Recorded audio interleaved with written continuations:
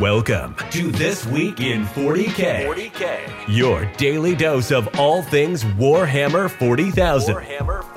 Each day, Monday through Friday, we explore the Warhammer 40,000 tournament scene and bring you the latest news, updates, and opinions. We'll be diving into the latest developments in the 40K tournament community, discussing results from events, new releases, and upcoming events, and interviewing some of the biggest names in the world of Warhammer 40,000. So, whether you're a seasoned veteran or a newcomer to the hobby, grab a cup of coffee, sit back, and join us as we delve into the world of 40K. Here's your host, Mufasa.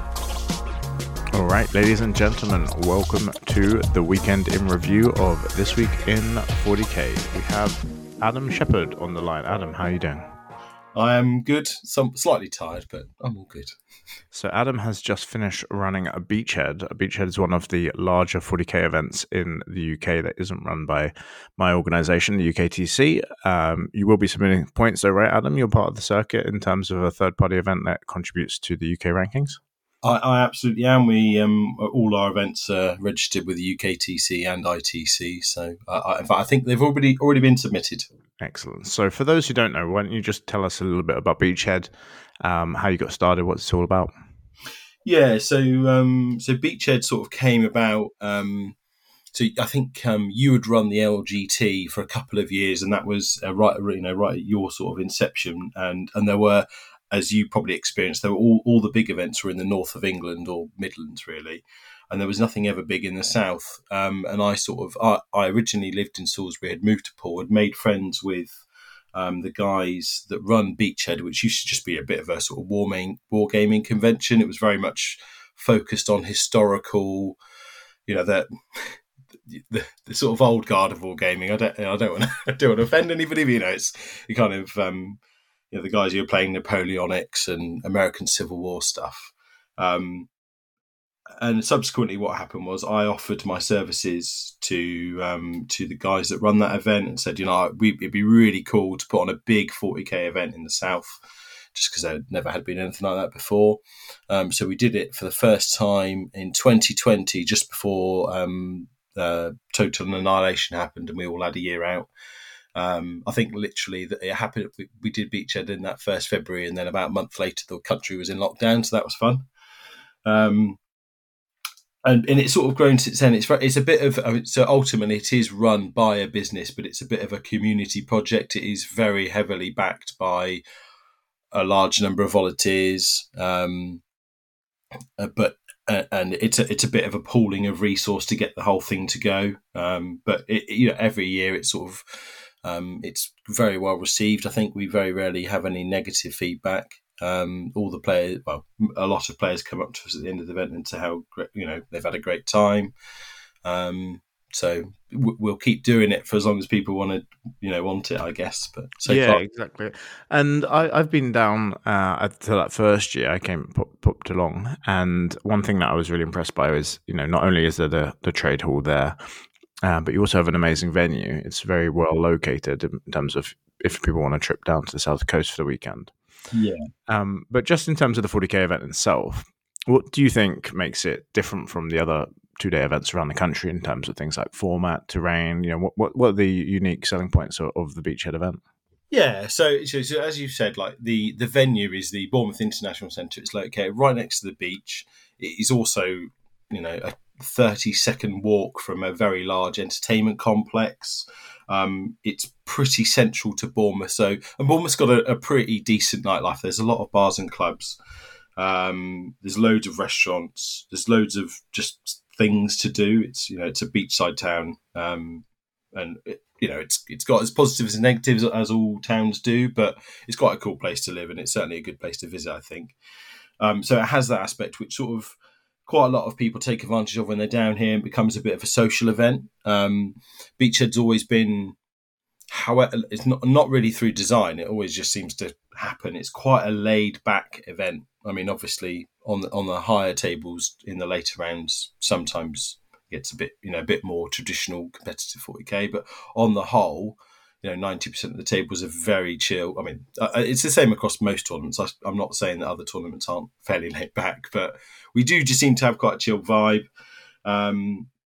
We heavily encourage people to come down and socialise and go out for a couple of drinks afterwards, or go and I think we went on Saturday night. We went and played like virtual reality darts in a bar just down the road, which was quite fun. So there's that. The terrain is very widely used now. So the Goonhammer events kind of use it. It's used at Factorum for all of their events, and Entoyment use it in all their events in store. So if you've looked at online at pictures of events, and certainly the Beachhead events or the Goonhammer events, you've seen that terrain. That's the terrain we use.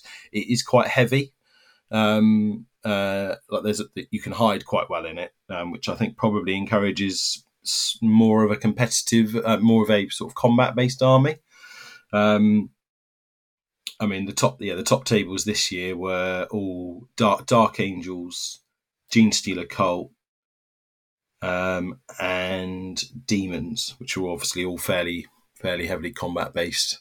Yeah, and Demons have had a strong performance elsewhere in the country this weekend, which I will get onto in the second interview of today's episode. But just lingering on what makes your event slightly different is you famously kick the bucket out of the water and, or that's not the right phrase, but you get my drift. You have a optional Friday night round as as running 6 rounds over the course of the event, which is, for those of us that have been around for a while, used to be the norm in terms of having 6 rounds in a 2-day event. But you've mixed things up a bit. Why don't you tell us a little bit about why you do it that way and how it sort of impacts on the event overall? Yeah, so it's a good job you're on the call remembering these things, right? So the the first year we did 6 rounds. 6 rounds in 2 days is quite a lot for some people. So and I don't take credit for this. This idea came from attending Blood and Glory in 2019 when England were playing South Africa in the World Cup final. And so to accommodate the guys that wanted to watch the rugby, the guys at Blood and Glory allowed people to turn up on Friday and play round 1, and that meant they could stay up and watch the rugby, have a few drinks, have a bit of a lay-in, and then start at 1 o'clock on the Saturday, which I really liked, and has been a mainstay of our events ever since then, really. So essentially that just means if you want to turn up on the Friday sort of mid-afternoon, play round 1, it means you can have a bit of a lay-in, or you can go and see the convention, because you may, if you're playing 6 games over the weekend, you may not get much time to get around the convention, see all the trade stands and see like the Titan Owners Club would do their mega game. There's so much going on around the event, so it's a good chance to go and see all that, or dare I say it, just nurse a hangover and turn up later. Yeah, exactly. And it probably adds to the social aspect you were talking about earlier. Well, we've touched on the social aspects, but let's talk about any issues that came up. Were there any antisocial issues this weekend? What's not from the players? No. Just the T.O. What made this event interesting from your side of things? So we're in Arcs of Omen, the GT pack, which is obviously a bit of a fresh meta. We've also we allowed the guard book in. Didn't really. I wouldn't say any of the known highly competitive players were running guard, but they didn't appear to cause huge number of issues. I think a lot of people were quite terrified of the Kazakin Annihilation and Rogadorn battle tanks, and Lima Russ is doing tremendous work, and potentially because the tables are probably not incredibly heavy, but quite densely packed with terrain. Maybe that's why they didn't have such a good time, but they don't appear to have caused a problem. So we've seen guard, new Arcs of Omen. It's a new balanced set. It's a bit of a fresh start, I guess, which is it always seems to happen for Beachhead. We always end up with a new GT mission pack, actually. So it's always a frantic couple of weeks before the event to make sure we've caught everything that we need to. And you sit at that firmly post LVO period as well, right? So not only do you have people competing with a new mission pack, but also people competing for some of the first events of the season to try to get their scores up. Talking about people competing, what was doing well in terms of the player choices for armies? You mentioned already you had Dark Angels, Demons, and GSC. So who was using what? Who finished highly? And tell us a little bit about some of the podium players. Yeah, so across the board, there was I haven't looked at it in detail. This is really just an observation, but I would say there was a high concentration of Iron Hands players, but then they didn't finish in the top. Didn't finish in the top three. There were quite a few Demons players, which, as you said, and I think we all know that I think they can perform quite well. There were. What does surprise me a little bit is I don't think there was a single Sisters player. Not a single Sisters. Yeah, which is odd because I think last year we had 12 out of 182. So they made up a good proportion of the field. So no Sisters players, quite a few Custodes players. As you'd expect, they're a good army to pick up and get going with because it's a small mod account. Not many Imperial Knight players either, actually, for whatever reason. So a bit of a different meta than maybe people were expecting. So in terms of individual games that you've witnessed while you were TOing, what do you think stands out as one of the more interesting matchups you managed to watch over the weekend?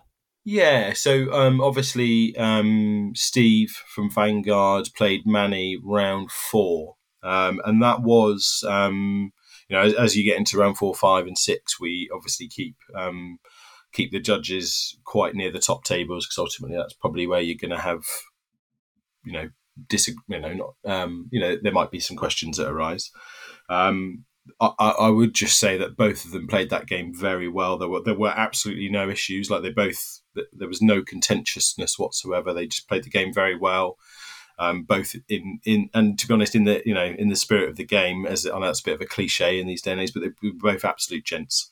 And it was only 4 points in it in the end. And if I'm honest with you, not that I would have said this during the event, that game could have gone both ways. Like it was that tight. So that was probably a standout game for me.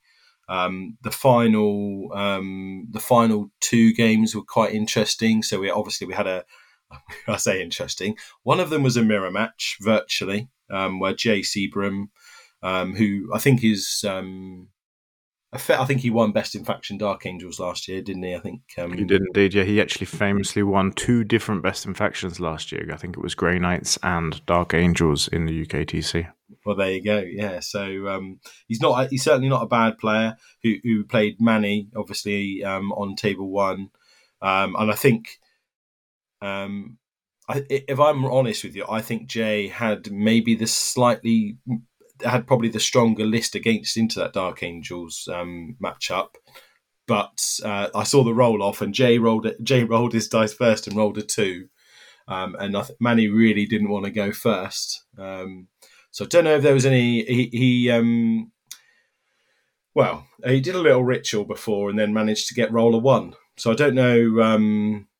I don't know if he is Magic Manny, but he managed to roll a 1 and went second, which was quite big for him in that game, I think. Yeah. Well, he famously says, "You just roll 6s, bro." It turns out. Well, apparently, when he wants to roll a 1, he rolls a 1 as well. So exactly. I was watching his dice, just to be clear, that there definitely weren't any. There wasn't any naughtiness going on there. He was, of course, just lucky.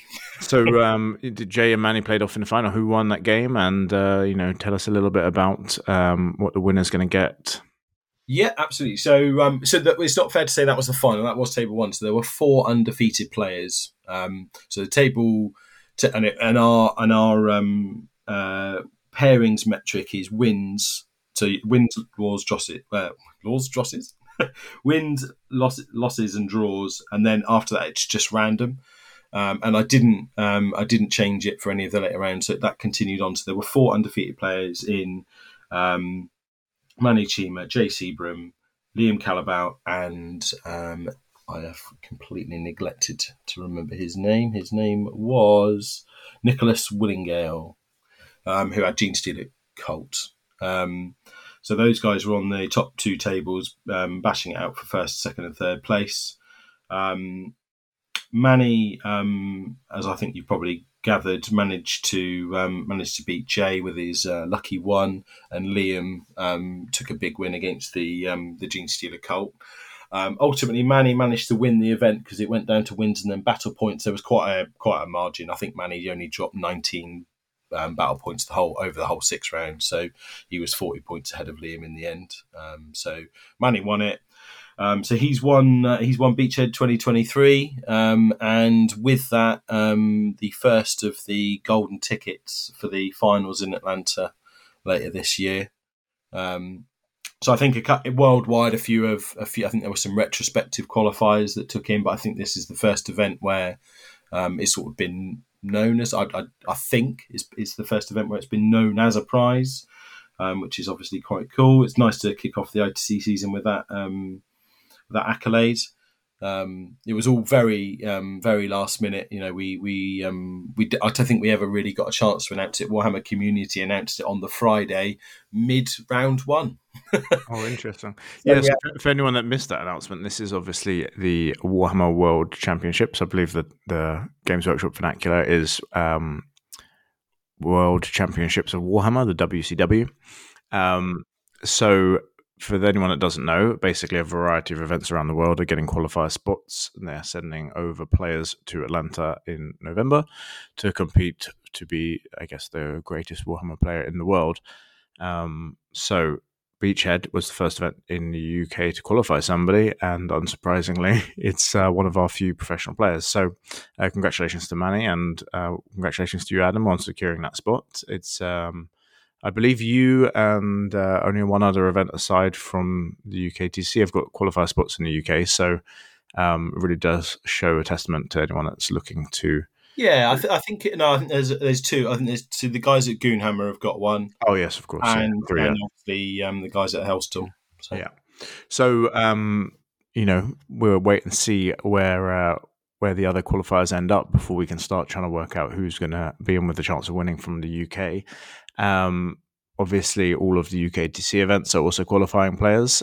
So for anyone that's looking to try to nab a spot, we've got one up for grabs at Southampton on the 11th and 12th of March.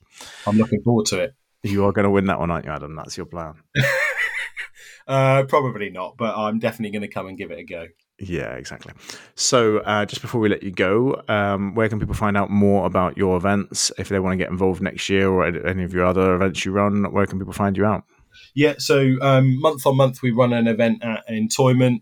Most of them are RTTs with a couple of 2-day GTs sprinkled in. The Entoyment venue has 20 gaming tables, so whenever any more capacities at 40. But every month we run one of those. They're always registered with UKTC. I pretty much always post them on the UK Warhammer Tournament Facebook event page, or you can check out the Entoyment's events page on the Entoyment website. The tickets for Beachhead have actually in a probably a vain attempt to cement the date. We've already launched Beachhead 2024, and in fact we put the tickets up for sale already a year out. So if you really want to get prepared and get in early, then the tickets are available for purchase. Again, all the details are kind of on the Facebook event page, but if you search Beachhead 2024, Beachhead Brawl 2024 on Facebook, you'll find all the details. Obviously, by then, we might be playing a slightly different game, but Beachhead will continue in the same vein. Awesome. Well, you are clearly the most prepared TO in the country if we're launch tickets are a year ahead. So congratulations on that.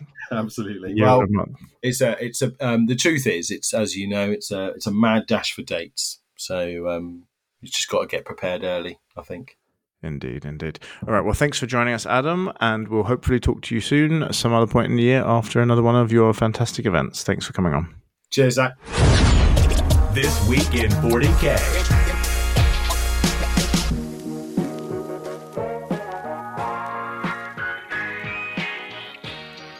All right, ladies and gentlemen, we are back, and now we are joined by the winner of Beachhead himself, Manny Cheema of Glasshammer. Manny, how are you doing? Hi, bro. Thanks for having me on the show. I'm really good, thank you. That's excellent to hear. Have you caught up on sleep? Do you guys get obviously playing 40K is a job for you. Do you get a day off in between the tournament and getting back to work, or are you straight back in the office today? No, not really. Straight back to it. I mean, it's a 4-hour drive back home from Bournemouth for us because we're in the Midlands. So I did get back at like midnight, so I have slept a little bit. Yeah, and Beachhead's obviously quite unique in that its format, as we spoke to Adam about earlier, it's the 6-rounder, so it's got an extra 3 hours of gaming, but it's also got the Friday element. Did you play on the Friday, or you just cracked on the Monday morning? No, yeah, I just went straight in on Saturday. Decided to play the Saturday, 3 yeah. games on Saturday rather than play on Friday. I thought, well, to be honest, I still had a couple of models to get ready for the event, so I had to wait till the Saturday. Of course. Well, that always happens when we're going through a change in the meta. So instead of asking you which models you were getting painted up on the Friday, why don't you just take us through your list quickly? Give us a rundown of what was included. So in my list, I had 2 Talon Masters. I actually went to an event the weekend before where I was also trying Samael out, but that was because I was trying Black Knights, but I found they didn't really fit into my list the way I wanted them to. So if I drop the Black Knights, there's not really anyone else that benefits from Sammy, so I dropped Samael as well. So I only had 2 Talon Masters as my HQs, and they were incredible. They performed very, very well. One gave an Obsec aura of 6 inches, and the other one had the Arbiter's Gaze, so he can do a lot of damage and never suffers any modifiers. Then I had the Banner Bearer, the Blade Guard Ancient. So I upgraded him to the special one. Not very many people know about that. It's like a 15-point upgrade that means he can choose a unit in the command phase, and they get +1 to hit in combat, which is very helpful when my army's armed with Thunder Hammers, so they're -1 to hit naturally. It kind of cancels out, gives me some reliability. And he has the Dark Angel Relic, where he can pick a Terminator unit, and they get -1 damage until my next command phase. I also had a Apothecary on a bike, Ravenwing Apothecary, and he had the Decisive Tactician Warlord trait, so the core units within 6 inches get +1 to advance and charge rolls, which again, when Terminators are slow, is very useful. I also had a Champion on a bike. I made him the big champion, the chapter champion, gave him the Blade of Triumph and Imperium Sword. He's 70 points, and guys, he's an MVP missile. You'd be silly not to take him in a Dark Angel army. He's got like 7 attacks at strength 8 -3 flat 3 damage, so he's an absolute bargain for 70 points, and he hunts characters. The rest of the list is pretty simple. It was just 1 unit of 5 incursors for a little bit of forward deploying, especially for the mission where you need to forward deploy to get a CP in the first turn. Then I had 25 Deathwing Terminators, 2 blocks of 10 and 1 block of 5. All 25 were armed with Thunder Hammers and Storm Shields, and I had maximum Cyclone missile launchers. Then the final bit of the list was just 3 Ravenwing Landspeeder Tornadoes and 3 Ravenwing Landspeeder Vengeances in squads of 1. So I had fast attack as my compulsory because all of my elite characters get free slots on top of my elites. That's a very interesting list, and actually, if you take out all of the free upgrades, the list is very similar to a list I've been playing for the last year or so, which is the Terminator block with the 2 Talon Masters. So you've spent all the free points on these sort of additional tech pieces for scoring an additional bit of extra ranged firepower. So out of all the things you could have spent those points on, aside from the core of the army, which is the Terminator block, why did you make those specific choices? So I made them mainly for secondary choices. Now, the Terminators give me a great ability to be able to play Raise the Banners very reliably, and also Oaths of Moment very reliably, because it's quite hard to shift that amount of bricks of Terminators from the center of the board. When some of them have -1 damage on them, they get a 6 of Feel No Pain, and I can bring models back. So it's hard for people to take them out the middle. So they really helped me do those 2 secondaries, but I didn't want to have just the choice of 2. I wanted to have the choice of an additional 2, so that I had any 4 to pick from in any one game, and I could go with the ones that would reliably get me the most points, because as we know with Beachhead, it's 6 rounds, but 120 to 130 players in attendance, which meant that after 6 games, there would definitely be 2 undefeated players. So not only do you have to concentrate on winning all of your games, you also have to try and get the most points you can. So I tried to give myself as many options as I could on the secondaries. And I worked out that if you have 2 Talon Masters and then you take 6 Land Speeders, so the Triple Vengeance and the Triple Tornado, the Vengeances are all very good, high damage shots, quality shots that will help with Codex Warfare.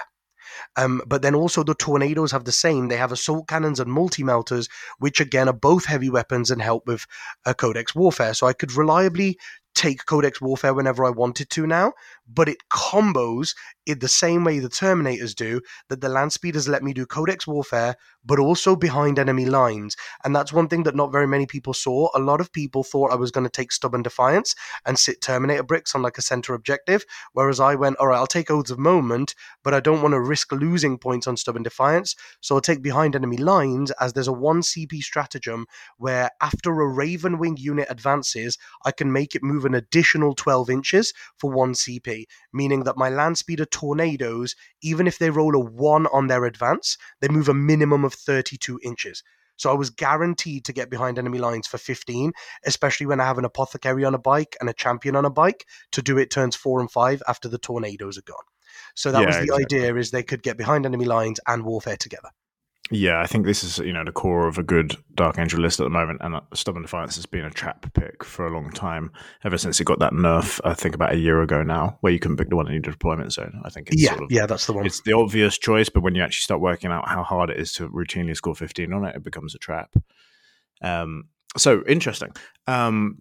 You've mentioned, obviously, the Ravenwing Champion, who is an absolute scalpel, best 70 points in the game for character sniping, and he doesn't even have a gun that's used for his job, right? So what other roles do you have in that list? So you've got the Terminators that sit in the middle of the board, you've got the fast Ravenwing stuff to score your secondaries, and you've got, obviously, the Apothecary does what the Apothecary does. Do you have any MVPs in the list that maybe don't have an obvious role within the list that you've playing with them? Like, for example, you mentioned the Incursors. What in the list does a job that perhaps isn't obvious?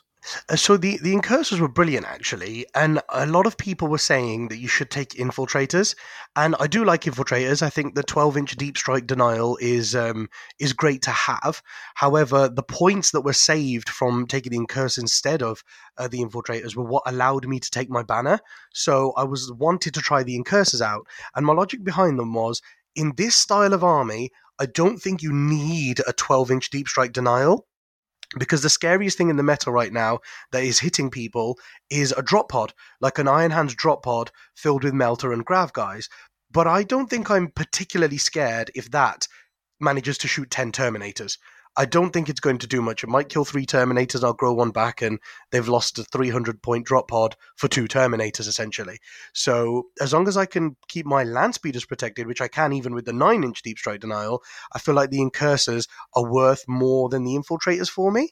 And quite often, I could deploy them quite far forwards and go for behind enemy lines turn 1 with them, essentially, so that sometimes my Land Speeders could put max output out for a turn and not have to sacrifice one of them for behind enemy lines because I had the Incursors to do it.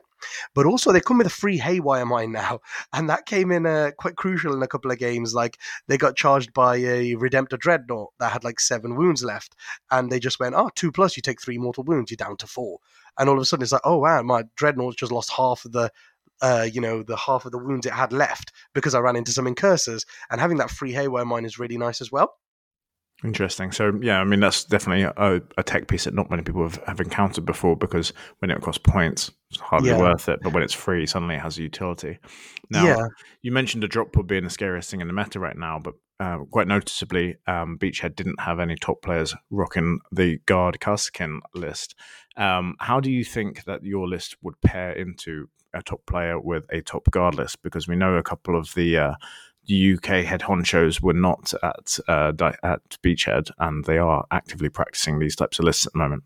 Yeah, for sure. I mean, Mike Costello was supposed to be coming down with a Guard list that looked really scary, actually, with a load of Lehman Russ Executioner tanks in there, mortars in there, and Kassakin, which is like, that looks like it's going to be the core of every Guard list, and he was going to be coming down with that, but he had to cancel last minute. But that was a list that I was looking at going, actually, I'm pretty scared of that. So because they get around your transhuman a little bit with the executioners and stuff, because of the fact that they have born soldiers, I believe it's called, where every 6 to hit just automatically wounds you. So they get around some of your survivability in that way. And then the thing that the Dark Angels list doesn't like the most is mortal wounds. Mortal wounds really hurt elite armies, and I don't have any protection from it really, except for the 6-up Feel No Pain from the Apothecary. So I think Kassakins would make a bit of a mess of my army. And the thing is, they also score their secondaries very well.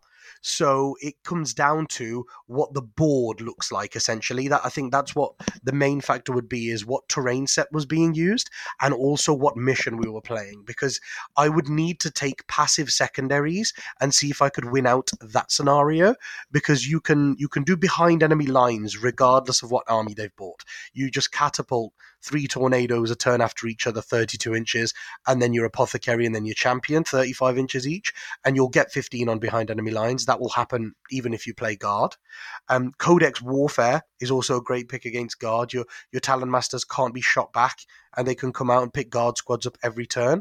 And then the other thing is, if I can take banners then, and be able to raise 2 to 3 banners and hide, rather than having to go for oaths and fight them in the middle of the board, all of a sudden I've got 3 passive secondaries that can score very high. So I do have a chance into them, but it is a very scary matchup because, of course, they get around my toughness, and I rely on my toughness quite a bit. Well, that's interesting, and I'm sure we'll see more of that coming in the next 6 months as both of these sort of archetypes start to filter through into some of our super majors we've got coming up. So in terms of any changes you're thinking about making to this, is this a list you're looking to play long term and you're going to be tweaking it, or is it sort of one and done for you? Yeah, I quite like it, actually. I think the thing that I'm liking about it is actually quite fun to play. I think if you take too many Terminators, I then think it becomes quite dull. If you take sort of like 40, 45 that I've seen some people rocking, I think that becomes quite dull at that point. But if you have like the 50-50 mix, essentially, so I have like 800 points worth of Terminators and 200 points worth of support for them, and then like 1,000 points worth of Raven Wing. So it's having the speeders and the Terminators together makes the list quite fun to play, but also gives you the most options. So I quite like it. Now, there's a couple of little things in there, like the banner. The banner was an MVP, so I was just trying the banner out because I was like, maybe I want to swap him out for something else if he doesn't do so well. But he ended up being an MVP, and it's not just for the -1 damage. The -1 damage was nice, but it was that buff I was talking about for making him a chapter ancient. You can, when you pick a Terminator unit, and they get +1 to hit. Now, some people forget that Dark Angels also get +1 to hit if they don't move, but it's just in the previous movement phase. So, of course, in my own turn, when I charge, I don't get +1 from the Dark Angel buff because I have moved. But if I get charged by my opponent, I do get +1 to hit because I haven't moved. So that cancels my Thunderhammers out to hit on 3s again. And then I get another +1 from the Banners buff, meaning that I can actually hit on 2s with Thunderhammers when I get charged, or 2s when I charge with them for 1 CP on the +1 to hit for a Terminator squad. So he actually makes my Thunderhammers hit on 2s, and people don't really see that coming. So I really like him. So he actually won't be going anywhere. I was really unsure about him, but he's actually okay. Now, the one thing is, I have 25 Terminators. I think 20 might be enough. I did find that my 5-man unit didn't really come into play very often. The 2 10-mans did a lot of the work, but I found that the 5-man... But see, this is the thing. I found that the 5-man sat on one of the objectives, either on the far left flank or the far right flank, and they just held that objective all game, and no one could come close to take it off them. If someone did try and tow the objective, they just went in and beat them up the next turn. And they were kind of like 5 Terminators that people couldn't really concentrate on because they had 20 in their face with the land speeders. So I'm not sure if those 5 Terminators need to stay because they fulfill a role, or whether I can swap them for something cheaper that does the same role and add something else to the army. Awesome. Well, certainly food for thought there, and congratulations again on the win. Obviously, we're at the beginning of a new season, and you've got 2 tournament wins under your belt already. What are your aspirations for the remainder of this new ITC season? So thank you very much. I'm super happy about getting 2 first places in the first 2 weekends. That's always a great feeling. So I'm really happy about that. And I've managed to get a golden ticket from the Beachhead. So I'm going to be going to the Warhammer Finals in Atlanta. So I'm really, really excited about that. That's a really cool event to be attending, and it's nice that I managed to get a ticket really early on for that. And my aspirations really is to try and get into the top 5 of the ITC in the world by the end of the year. It's a really, really long way away, but that's what I'm going to try to do. Might not make it, but you've got to have goals that you aspire to, right? So I'm fingers crossed, hoping that I can compete with everybody else who's at the top, because we have a lot of really, really strong players in the UK right now, and all over the world that are starting to come to more ITC events, more super majors. But we have a really, really strong competitive scene here in the UK, thanks to yourself. So that's really, really cool what you've been able to do for the community. And it's really cool that these events are getting very competitive now, and there's a lot of top players. So I'm hoping to be the top 5. Don't know if I'll make it with the amount of strong players we have, but it'll be really interesting to get really good games in again against loads and loads of top players. Yeah, exactly. I mean, last year we had 4 out of the 5 global players were UK based. So, congratulations to them. And it certainly is a big challenge. You also mentioned the UK, Warhammer World Championships in Atlanta. Obviously, you've already qualified. If anyone else is interested in trying to qualify, we obviously have tickets available via winning any of our super majors this year. So if you do want a chance to be the Warhammer World Champion of the world, come along to one of our events. The first will be available at Southampton. All right, Manny, thank you so much for joining us. We appreciate your insight, and good luck with the rest of the season. Not a problem. Thank you for having me again. Thank you. Bye, guys. Bye. This week in 40K. All right, ladies and gentlemen, I am joined by Ashley Taylor of Lethal Dice. Ashley's just run his first tournament, and we wanted to catch up with him to check how it went, any problems he faced, or challenges in setting up a new event in the UKTC scene. So, Ashley, how are you doing? How did the event go? Well, the event went very, very smoothly. I was twiddling my thumbs for the 2 days itself. Obviously, we did want it to be a little bit bigger for the first one, but it still getting 20 players for the very first event we did was very exciting. Yeah, and I think I've said it many, many times to my attendees, but probably the first time on this podcast. A good sign of a well-run tournament is that the TO should be bored for most of the time. Yeah. When you're not dealing with any issues and all that sort of stuff, there's generally not much to do during the rounds. So congratulations. If you were twiddling your thumbs, you've clearly done a good job.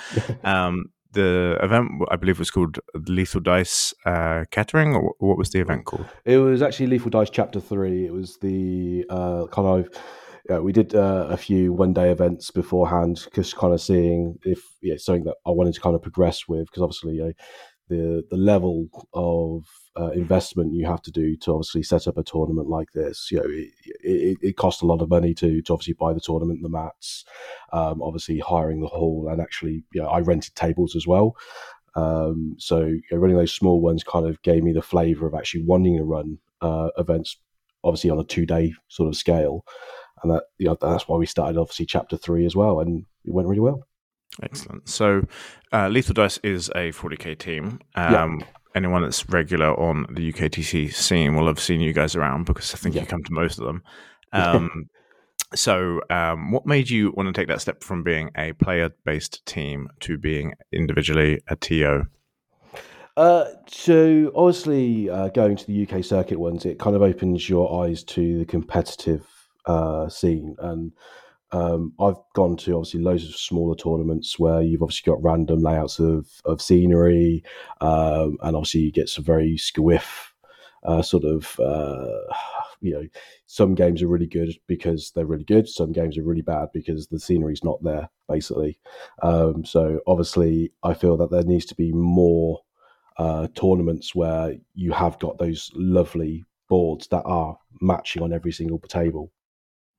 Yeah, I think that's a really good point. And there's a couple of follow-ups to that. One is, the UKTC scene is not just the big super majors we run, but it's all grassroots led by guys like yourself, that are coming up, enjoying the big events and wanting to promote that within the local communities. Yeah. And obviously the UKTCC incorporates those results as well in our rankings. So, it's fantastic to see people like yourself that have been to the super majors that we run and wanting to bring that level of enjoyment of 40k to the local community. So I'm sure I'm not alone in saying thank you for those endeavors, because it really is the beginning of it all.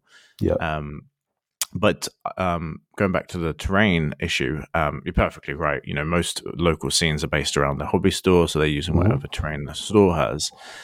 You've done a particularly good job in the run up to the event of promoting your progress on building the terrain. So, as well as advertising what your maps are going to be like and the quality of the terrain, you've also done quite a good job on the social media of promoting an event. And for a first-time TO, I was quite impressed to see that you've sort of made leaps and bounds here compared to some other more regional-based TOs on the scene. So perhaps you could talk the listeners through quickly, like where you think your emphasis was in terms of building the event. Obviously, it takes a lot of time to assemble MDF, but it's not the most challenging thing. So as a it's first... more about space, actually. Yeah, you exactly. start building it, and then you run out of space on the tables and the floor or what have you. So it slows you right down, doesn't it? Really.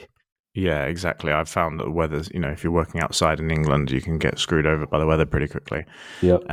So you'd run a couple of one-day events. You made the jump to a two-day event. So for any attendees that are listening that have attended some local one-day events or TOs that are running one-day events, what advice would you give them in terms of either growing their current scene or transitioning into that two-day style of event? Obviously, my advice would be start small. Don't try and go too big too fast. I think that's a trap that you can fall into. I was quite fortunate that my financial sort of situation at the time, I had the spare cash to kind of buy a lot of scenery at one go, and that really helped because it means that I could get obviously the better deals and obviously do it that way. But I'd always say start slow, build it up. Do maybe a 12 to 20 sort of player tournament first, and then try and do the bigger ones, because it would definitely make it a little bit easier on the stress levels of getting that many sets arranged and sorted. Yeah, I think that's a really good point. It's not typical for people to be able to just take 2 months out of their life and assemble 600 tables of terrain like I've had to do in the past. Yeah. So my partner was very supportive. Obviously, we had kind of Christmas Day, where we was obviously celebrating Christmas, and obviously her birthday's also on Christmas Day as well.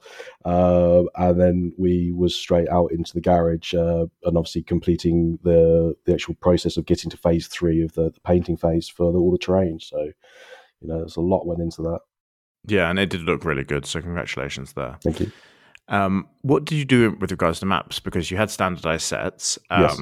I haven't seen those products before, but they looked, designed for competitive 40K. So what was your approach in terms of using the pieces you had for standardized maps and missions and that sort of thing? Well, again, that's something that's really important to get right. I think there's a few things I've taken away from the first event that I'm going to change with the layouts a little bit. It's more tweaks than anything else. But when you basically obviously get your mat out, you get your train out, and then you got to figure about what people are going to be bringing to tournaments. So obviously, land raiders, knights, they've got to be able to move around all the different pieces, but you're going to want to have enough cover for smaller units to get up close and obviously pop out. I think it was quite fortunate that obviously both myself and Byron was obviously, as you know him very well. We've spent a lot of time kind of talking over the layouts and getting them right, and I think that really did pay off for this weekend.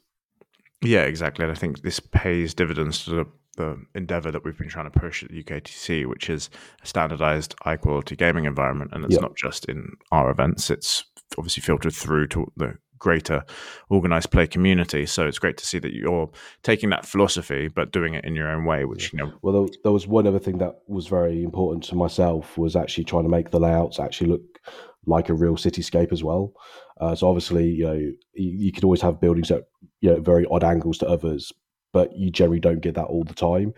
So we tried to minimize it. So you did have those like roads kind of going through, and then there was buildings like blocking slightly off the next part, and it worked. So I'm quite happy with that.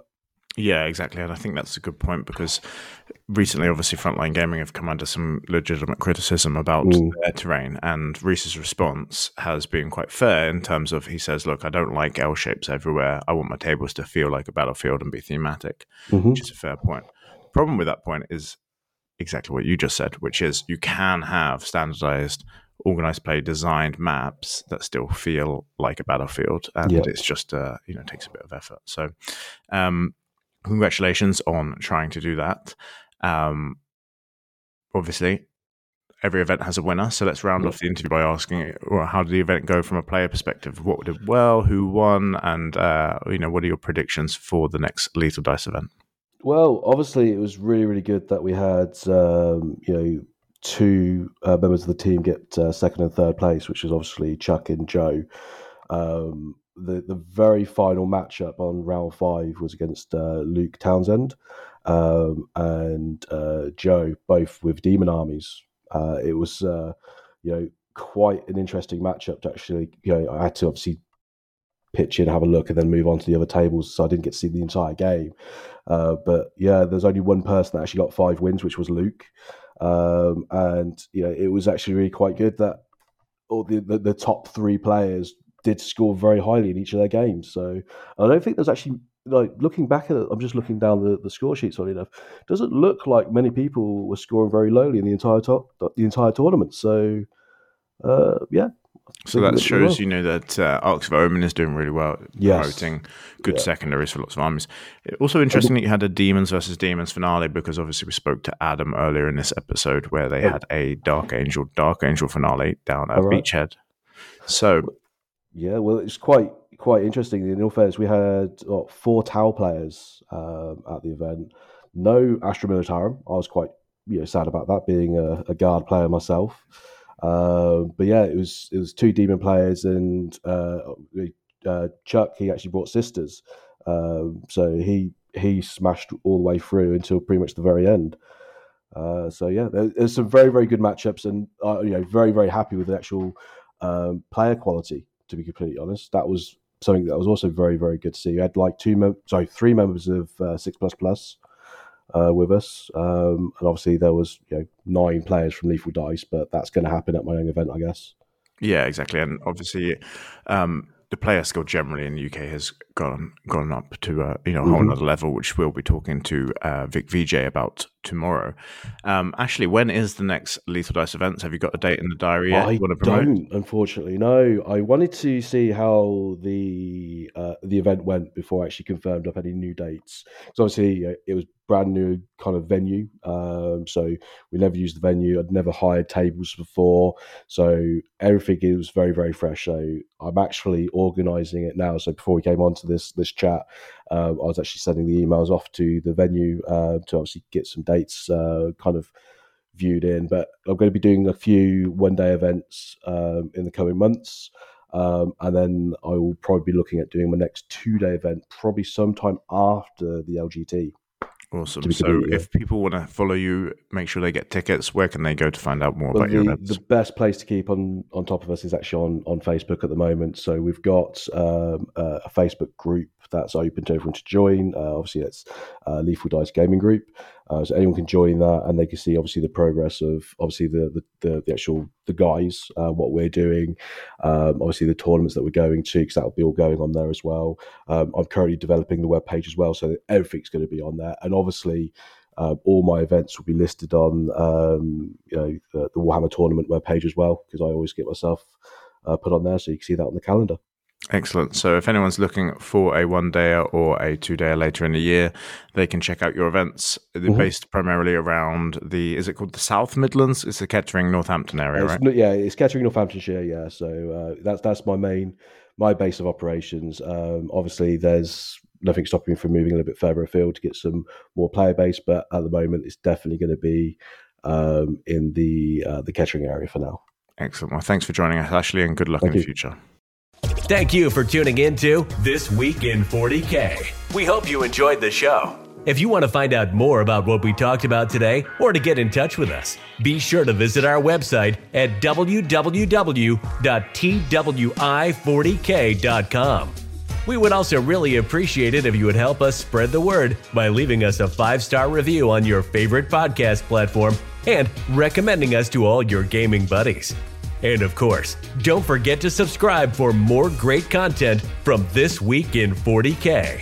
We'll be back next week with even more news, updates, and opinions from the world of Warhammer 40,000. Until next time, Thanks for listening.